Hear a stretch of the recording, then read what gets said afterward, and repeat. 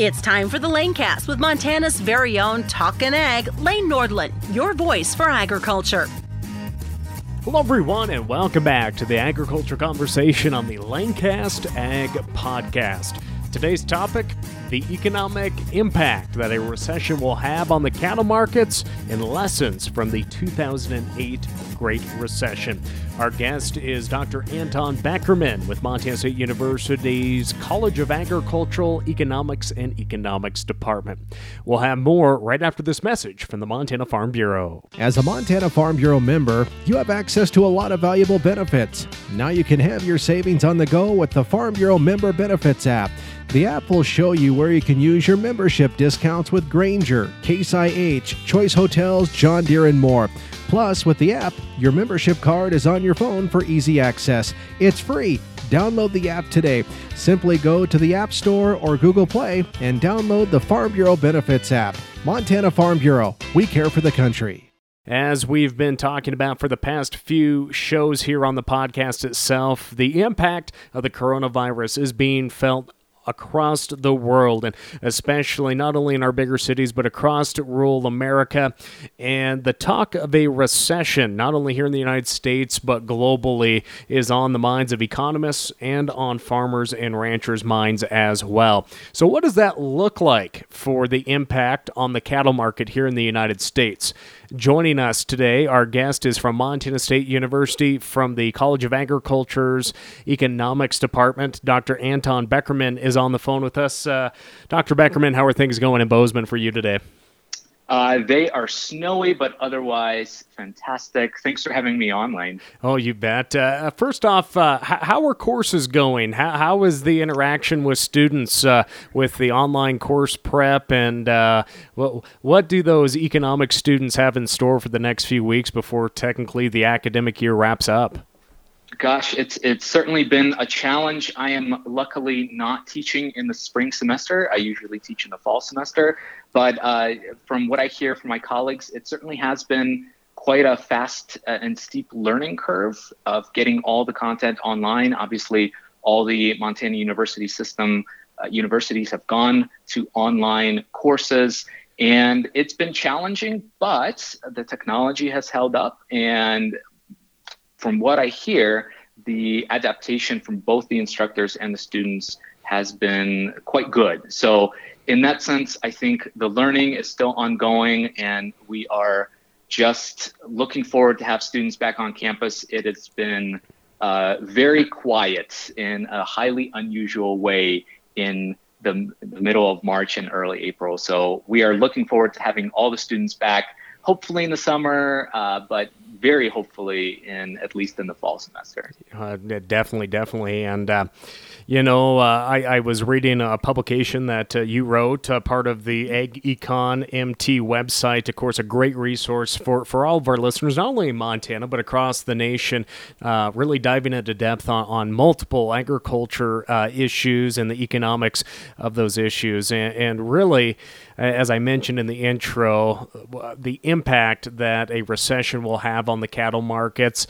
And I think you put it so well. We don't know what kind of recession, how long it's going to last, the major factors that'll come into that.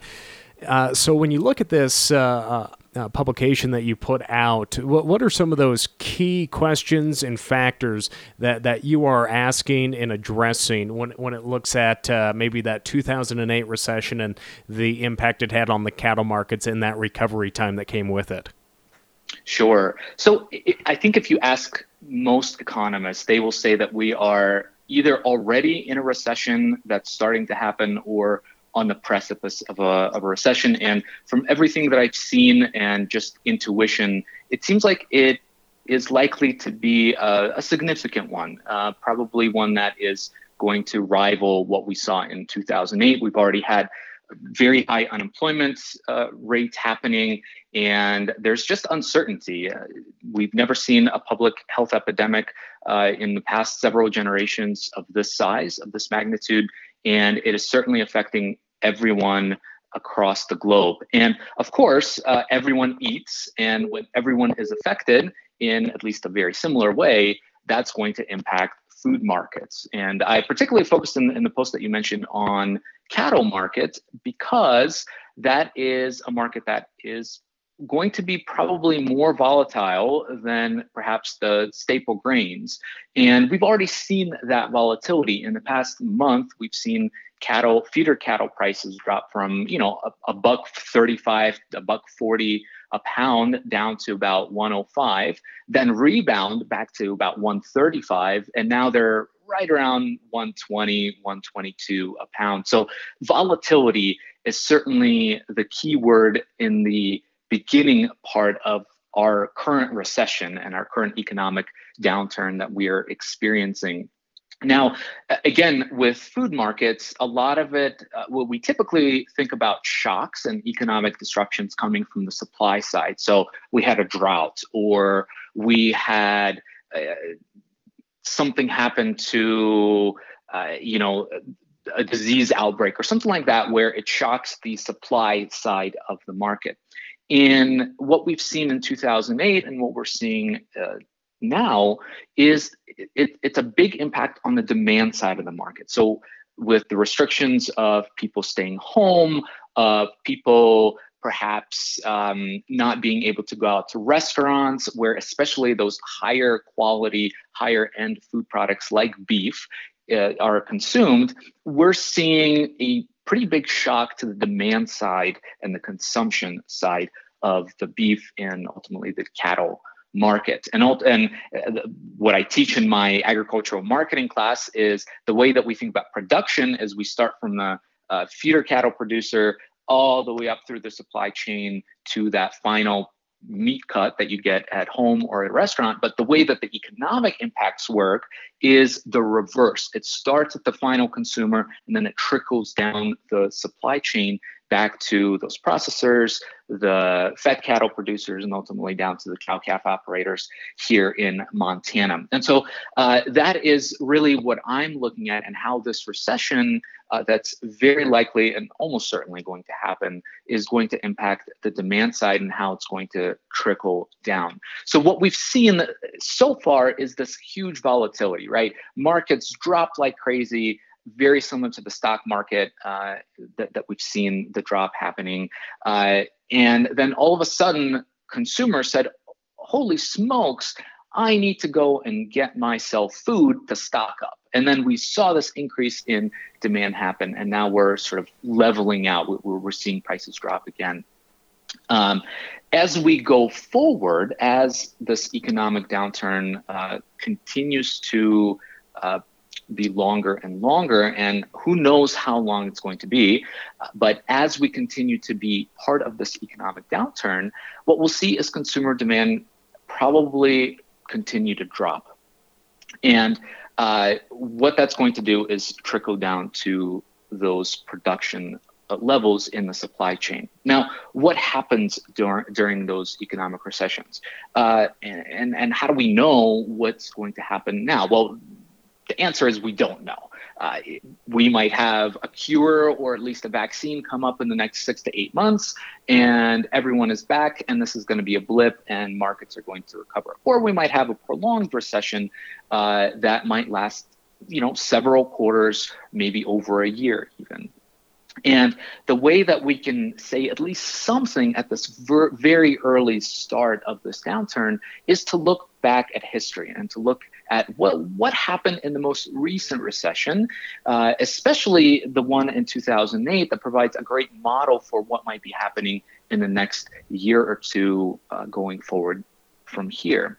And I say that because the 2008 recession was also very much a consumer-driven recession. We had the housing market bubble pop, and a lot of consumers losing a lot of equity, a lot of disposable income and spending power. And so a lot of consumers pulled back on buying, especially those luxury goods, which include beef and overall meats in the food market. So if we look back to 2008, what we saw was about a 5 to 6 quarter recession happening. And the way that I looked at the impacts on the feeder cattle market is by looking at what happened to beef demand during and after that recession.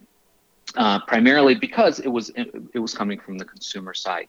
Now, there are a couple ways that you can look at the impacts. One is you can say, all right, well, I'm just going to look at prices, and I'm going to see what happened to prices in 2008, 2009, 2010 in feeder cattle markets, in fed cattle markets, et cetera, and try to tell a story that way. The problem with looking at prices is that prices represent the interaction between the supply and demand, the producers and the consumers. And we don't know. It's very tough to tease apart who was driving which part of the price dynamics. Another way to look at what happens during a recession is by looking at demand indices. And part of the research that I've done in the past couple of years, along with my colleagues, Dr. Gary Brester, who is an emeritus professor here at Montana State University, and a colleague at Kansas State University, Glenn Tonser, is look at data, historical data, and try to develop these demand indices that take away the supply side of the market and only try to focus on what is going on with consumers. And what we saw happen in 2008 is as soon as that recession started to hit, we saw a drop in the demand for both all cuts of fresh meat and the choice cuts of beef.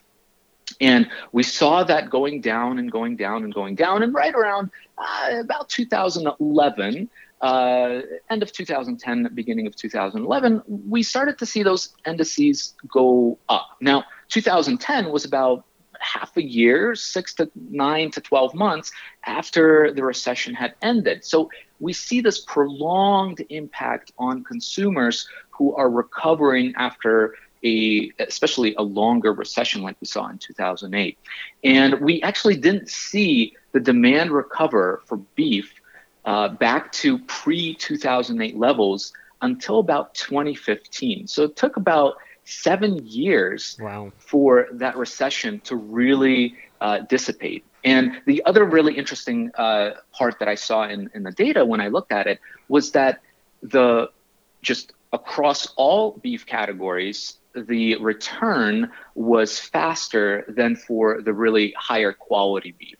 So there is a difference in how consumers responded in the recovery process and getting back to the type of beef products that they choose. So, again, I'm trying to be not as pessimistic as I could be, but if this public health emergency continues and especially for a prolonged time period, and we have significant and a prolonged impact on our economy, that could really lead to a fairly long recovery in the beef demand sector. And that obviously is going to trickle down. Lower demand at the consumer level is going to lower the demand from processors, is going to lower the demand from the fed cattle producers, and ultimately going to lower demand and prices for the feeder cattle operators. So again, is this going to happen? Is it going to take 7 years to recover? That's really tough to say because we just don't know what's going to happen in the next week, quite honestly. But there are some lessons from 2008 that we can see that tend to say, hey, it might take longer than a year or two to recover. So as we look at that, Anton, obviously, depending on how long this recession takes place and the impact that it has on consumer preference for protein products, could we expect to possibly see a reduction in the size of the U.S. cattle herd during the time of that recession and lower prices for meat beef? We certainly could. That's absolutely what the typical and the rational response for cattle producers would be is to reduce their numbers and to respond in reducing their quantity supplied to the change in demand. Now, the big component here and the big question is, even if we have this domestic reduction in demand, what's going to happen to exports? One of the things that we've seen in the past 10 years is almost a doubling in export demand for U.S. beef products. And that has been a lot because of the growth in the Chinese markets and other East Asian markets, but also just growth in economic spending power across the world and the desire to buy higher quality beef products that we produce in the United States. So that's the big question mark is, can exports be the saving grace to a potentially depressed U.S. demand for meat and protein products? Right now, it looks like with China, they are kind of past the peak of their pandemic and their public health emergency. There's a lot of news trickling out that they're opening up their economies and they're going to be looking for imports to bring into their country. They've also, part of this phase 1 deal that President Trump signed in December, would allow U.S. exporters of beef products to seek exemptions for tariff reductions with China. So it would, if those companies get the exemption, it would lower the tariff that they face on exporting to China from 42% to 12%, which would be competitive with every other country that exports to China, which would make certainly the U.S. beef product much more competitive than it has been really ever in the modern economy. And so that is an opportunity where I think there's a lot of optimism and a lot of hope that could be the saving grace in what's currently happening in cattle markets. U.S. Meat Export Federation just released statements and data really reporting on just what you were saying in Taiwan, Hong Kong, China. People are getting back to work. Restaurants are reopening. It by no means is back to normal, and nor will it be for quite some time. But folks are getting out. And like you said, a lot of the consumers over there want to eat great protein, U.S. beef. But we also bringing in the conversation of African swine fever. We've seen the pork protein sector really hit hard in Asian nations, and that's something maybe we didn't have in 2008. Is that an opportunity still for the U.S. to continue to fill that niche? Certainly, and I've seen at least a few articles that talk about news items talk about that the avian influenza has kind of spiked up a little bit again in China in the past couple months. So there could be some culling of poultry products there as well. So certainly there could be some opportunity there. Now, China is their consumers love their pork. That has been a historical staple in their diets and probably one of the first sort of luxury protein products that they seek for middle income individuals. But certainly if there's a push and there is a change in preferences and these, especially China having a relatively, they were dealing with the public health emergency for a relatively short time, just a few months, if their economy recovers and if those consumers are seeing more availability of beef products and perhaps maybe cheaper beef products because of the reduction in tariffs, that could certainly lead to some changes in preferences for those consumers. And if those changes in preferences happen for a significant percentage of that population, preferences typically are pretty sticky and they tend to carry on for a longer time period, which could create an opportunity for an extended pipeline of U.S. beef products into China. And again, I know that the U.S. beef industry has been making incredible efforts to break into that market. And this might be a great opportunity. Now, the circumstances are very sad, but certainly it could lead to an opportunity to put this ability to break into that market on a fast track or maybe on a faster track. So certainly there is some optimism there. Again, it's really hard to say what's going to happen because ultimately it's going to depend on consumer preferences and how quickly the Chinese economy recovers from this both health and economic crisis that we've seen. So the question that I have is, obviously China has strict requirements. I know they've lessened some of those requirements in the phase 1 trade deal, but there's still requirements on what type of beef that can come into China from the U.S. Do you have the data, or off the top of your head? I mean, how much of that sector could the U.S. Beef industry fill? How much work do producers need to do? I mean, what type of programs would producers need to even consider? Whether it be non-hormone treated, for example. Do we even have enough beef that falls into that category at this point? Certainly. Well, let me start with this. I don't have the data off the top of my head, and there will certainly have to be a build-up period.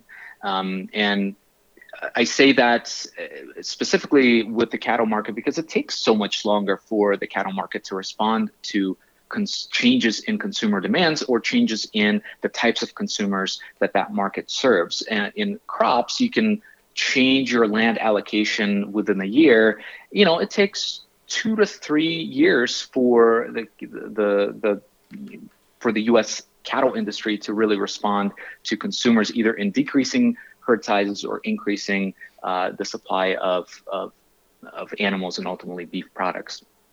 And again, it's going to come down to what the beef industry sees and at the processing level, what the processors see as the biggest market opportunity. If they see that China and other export destinations are going to be the bigger market opportunity over the next, say, 5 years, they are likely going to send signals to producers that say, hey, we would like these types of products to be developed so that we can market these products to China and other nations. If they see that, for example, the U.S. recession is going to be relatively quick and the recovery is going to be relatively quick, perhaps they say, well, the export market is important, but we want to continue targeting the preferences of domestic consumers. So I think it's a wait and see situation. I don't think that we have enough cattle right now to fulfill the requirements that, for example, maybe China has, and certainly not the requirements that the European Union has. But I think producers in the United States are highly flexible. They are professionals and they can respond. It just takes time to respond. Anton, what are some of the suggestions that you shared in your latest writing on what producers maybe should just be thinking about when they're discussing the future of their family businesses over the next few weeks and months in the light of a recession, whether it's just making sure they know their finances in and out, risk protection options that they may have. What are some of those opportunities that producers should really be thinking about here today? Yeah, the classic advice that comes in highly volatile and highly uncertain times, especially in down markets, is know your cost of production. I preach that.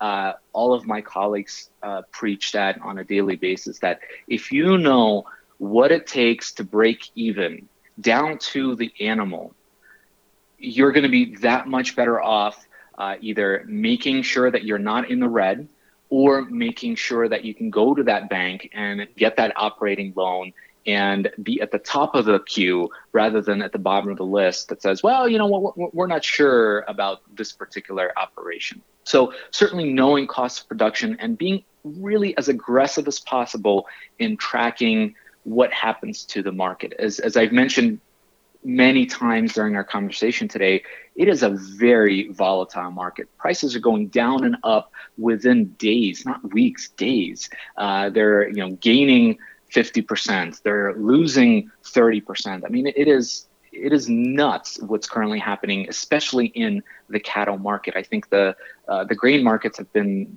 to some extent, not as impacted.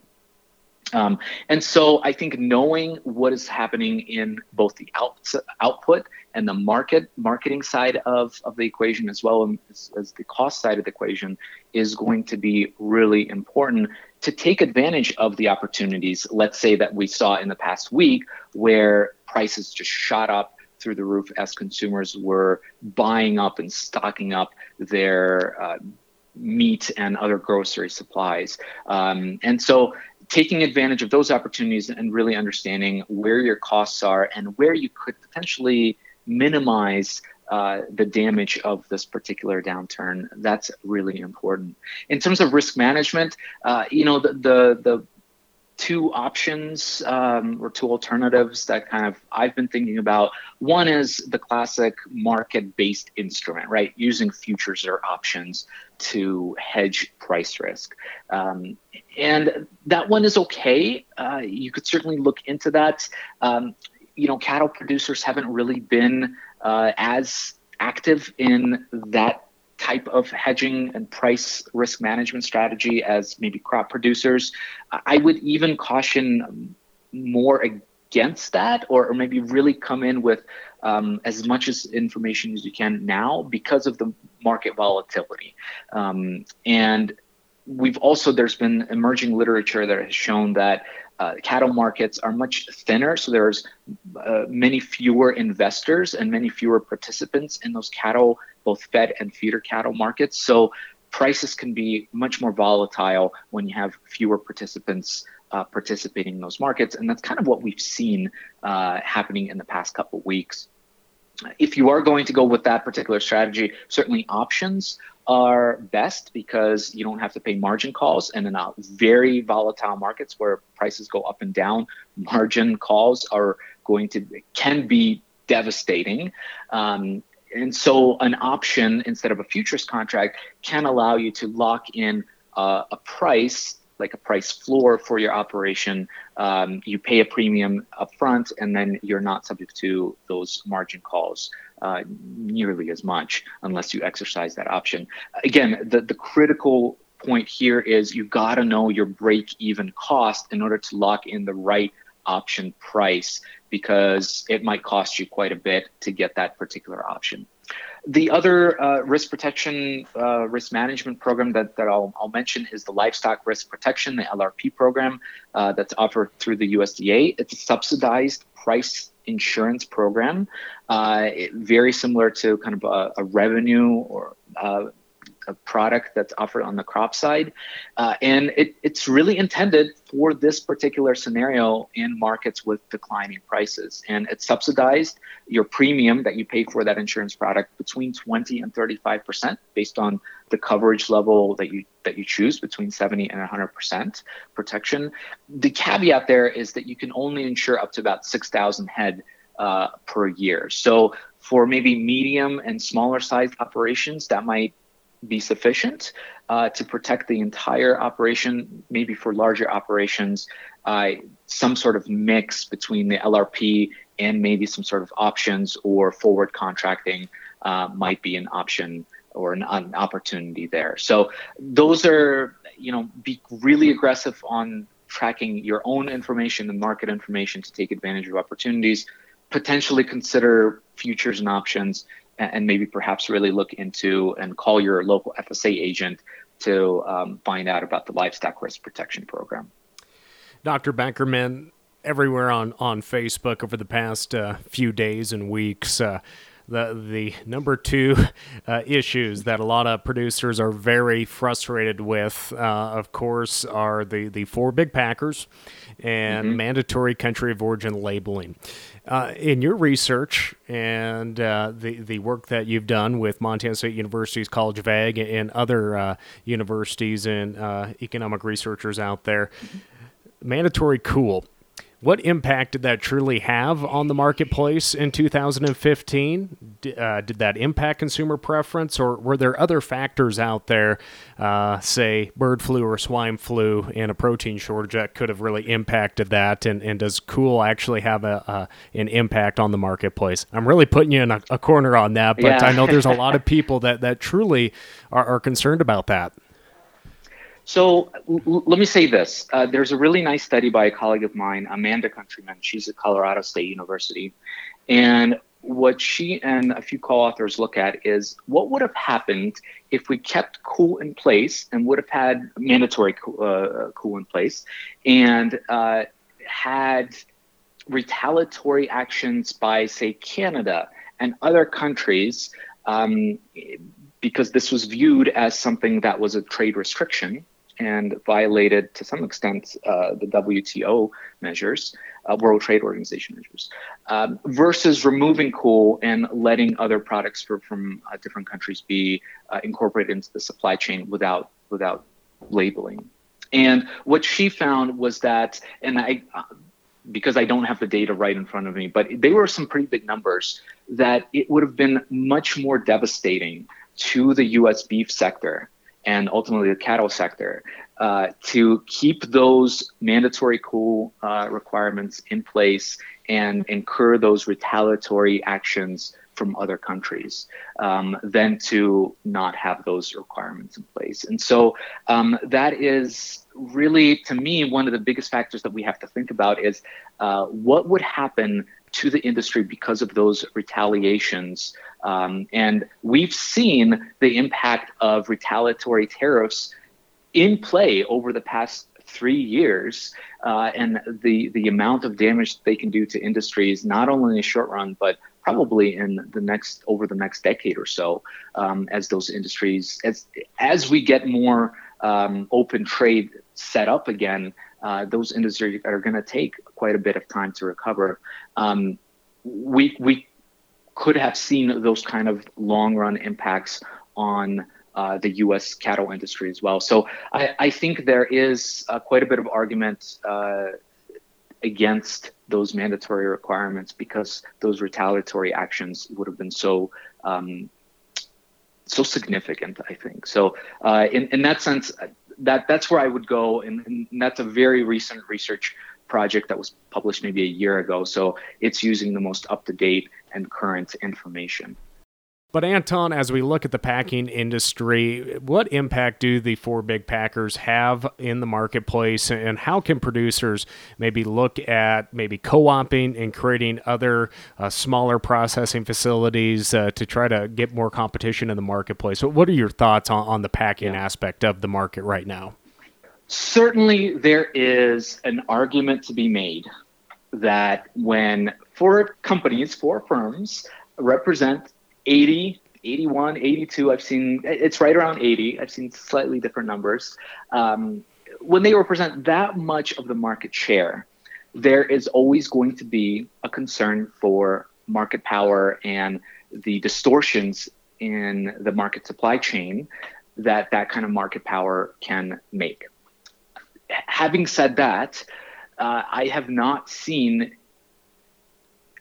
studies that definitively show that kind of market power has impacted prices in any significant way. This has been researched over the past 3 decades, quite honestly, and there hasn't been really any consensus or definitive evidence that this market power is having an impact. The argument that these four packers are meeting in a room somewhere and describing and negotiating some sort of price, that's probably pushing that too far.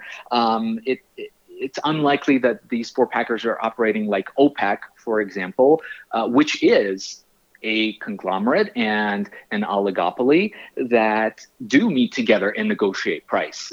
There is no evidence out there that these four packers are doing that. So any type of price dynamics that they're affecting is going to be through just restricting supply or restricting demand of those either the cattle or the beef products on restricting the supply into the consumer stream. There doesn't seem to be a lot of research that provides evidence toward that market power.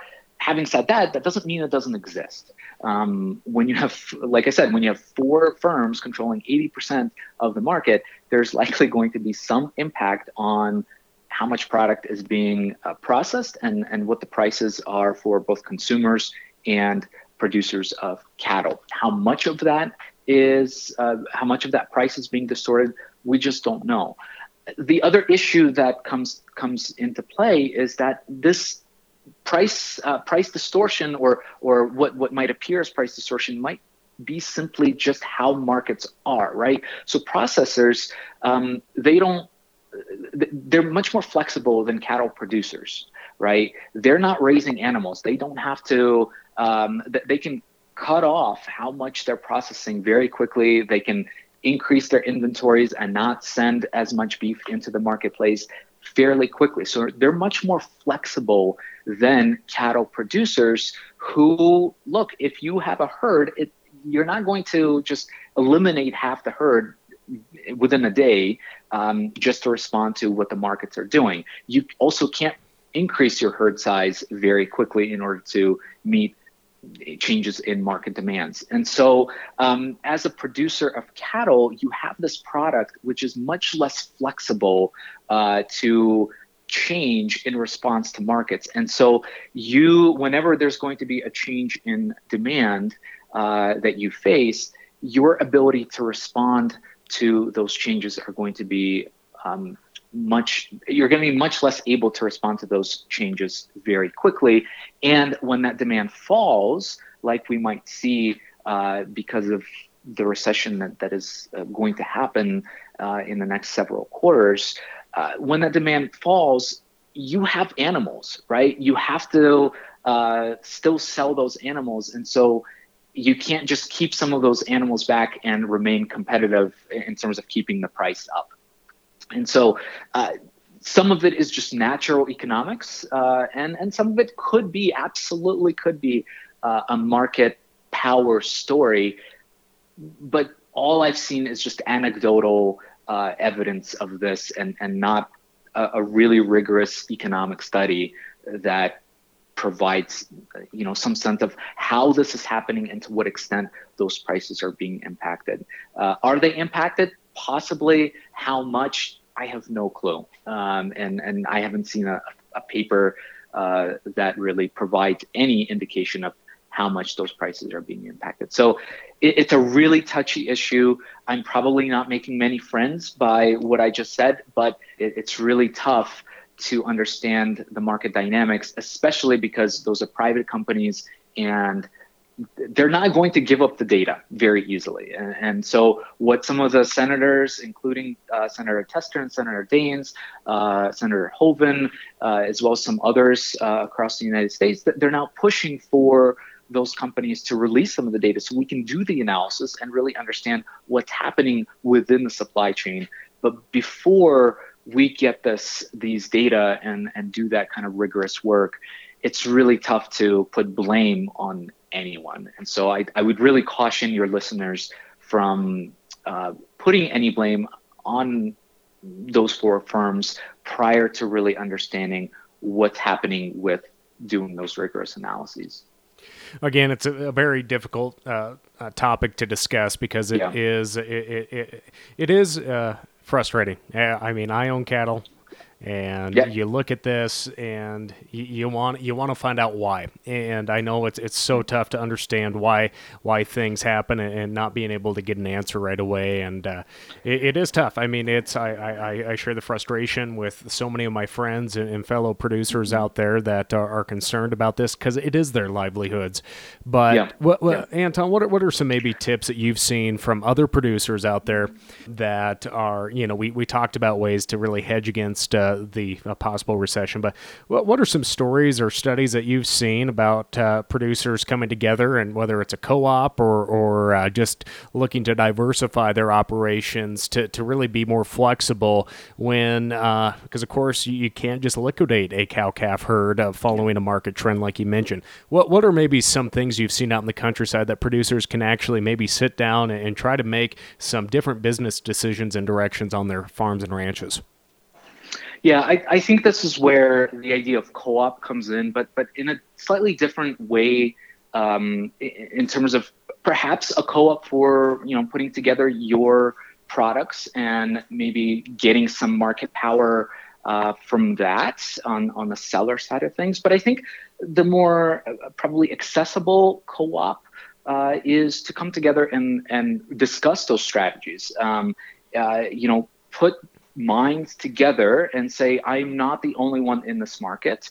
And instead of simply just saying, look, I'm going to have a beer with someone and discuss, what I've been doing with my neighbor, instead, come together and treat it as a real business opportunity to say, hey, let's get a couple of us together from the region. Let's bring our books and share as much of our financial information as you're willing to share. I know that's a very touchy topic for many small business operators, but do that as much as you can in order to see what others are doing and where the holes are in someone else's operations that maybe are not in your operation, and vice versa, right? So a lot of producers, they think of themselves as their own single business, and that's great. I think that has made a lot of producers very well off in terms of running a successful operation and running sustainable operations for multiple generations.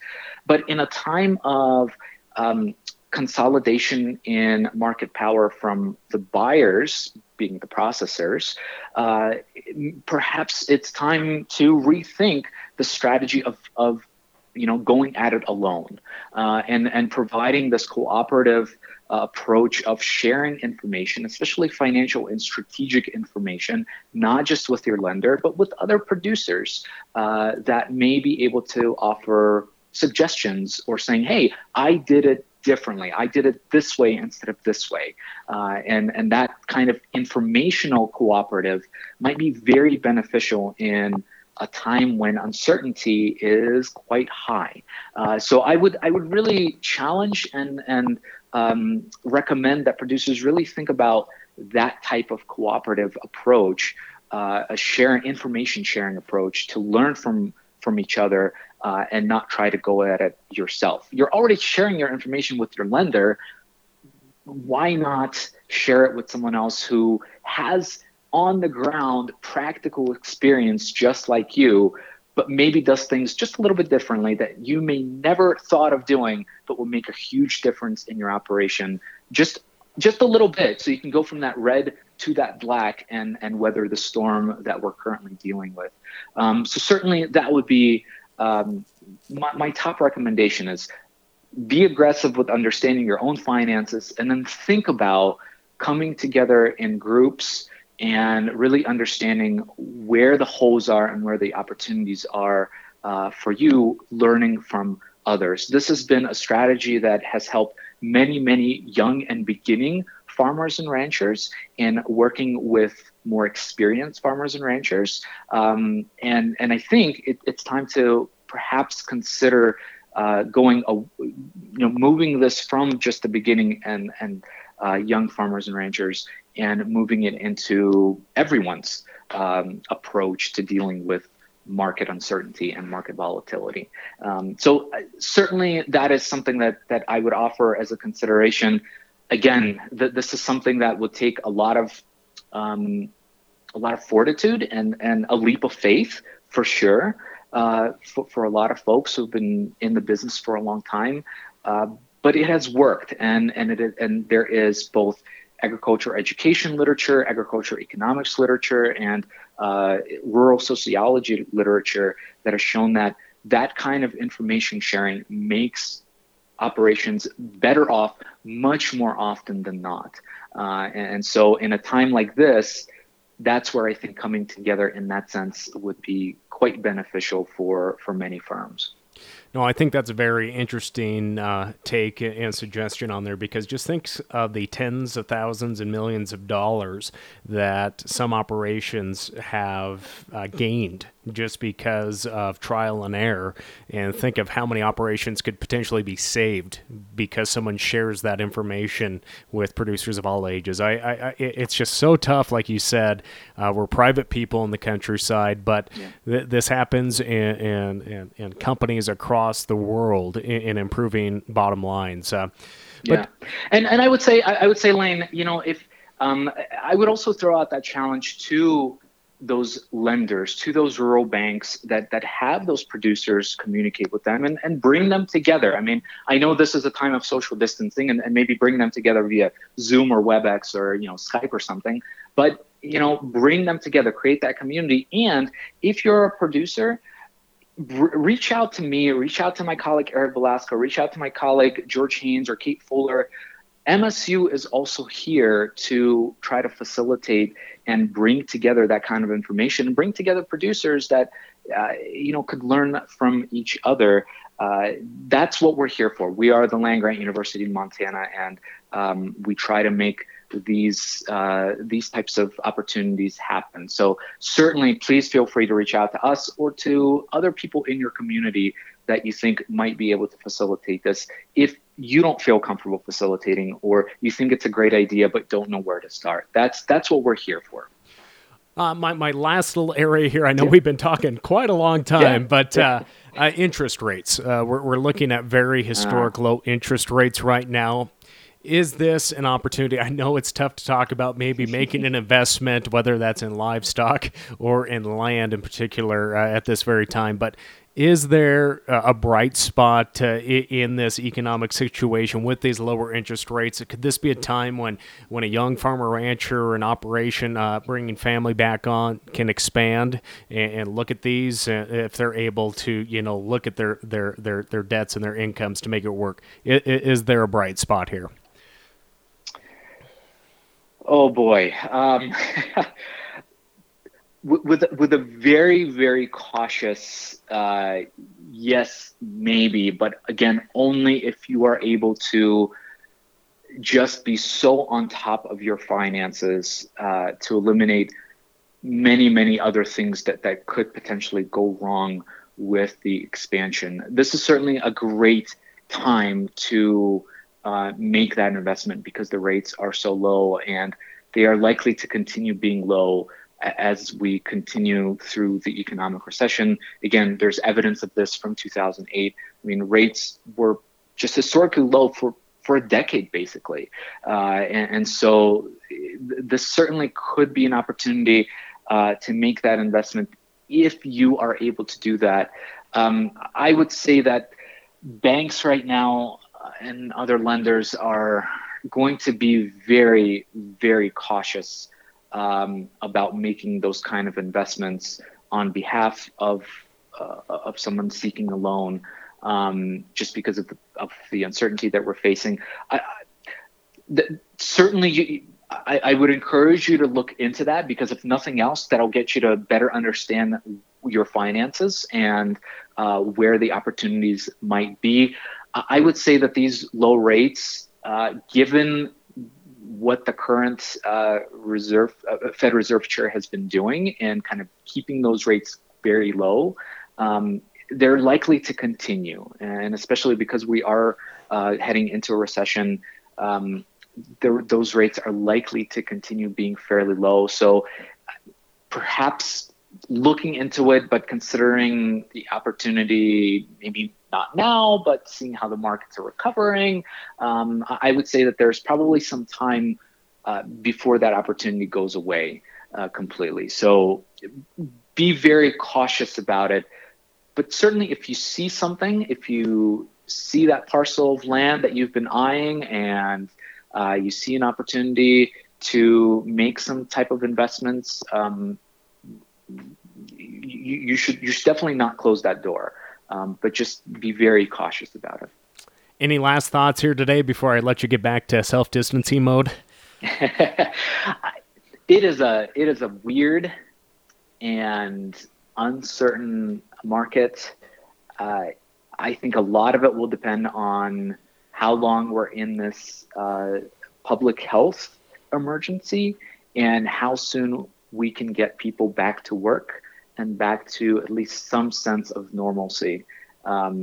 Beef is a high quality market, which is a good thing in that the margins are going to be higher for those products.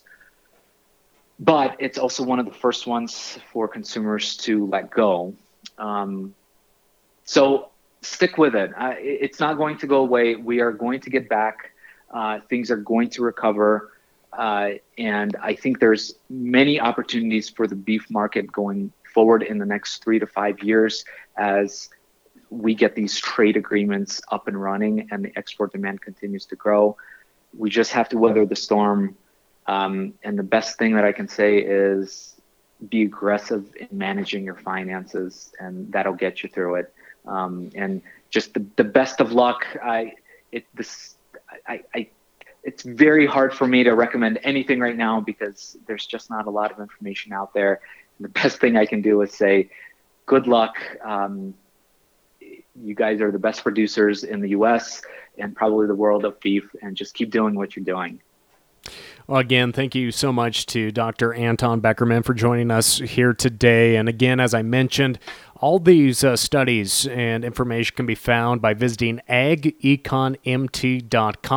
A lot of great resources. Sign up for their newsletter where it comes right into your inbox, where you can also just read all these outstanding informational studies that MSU College of Agriculture's Economics and Economics produces.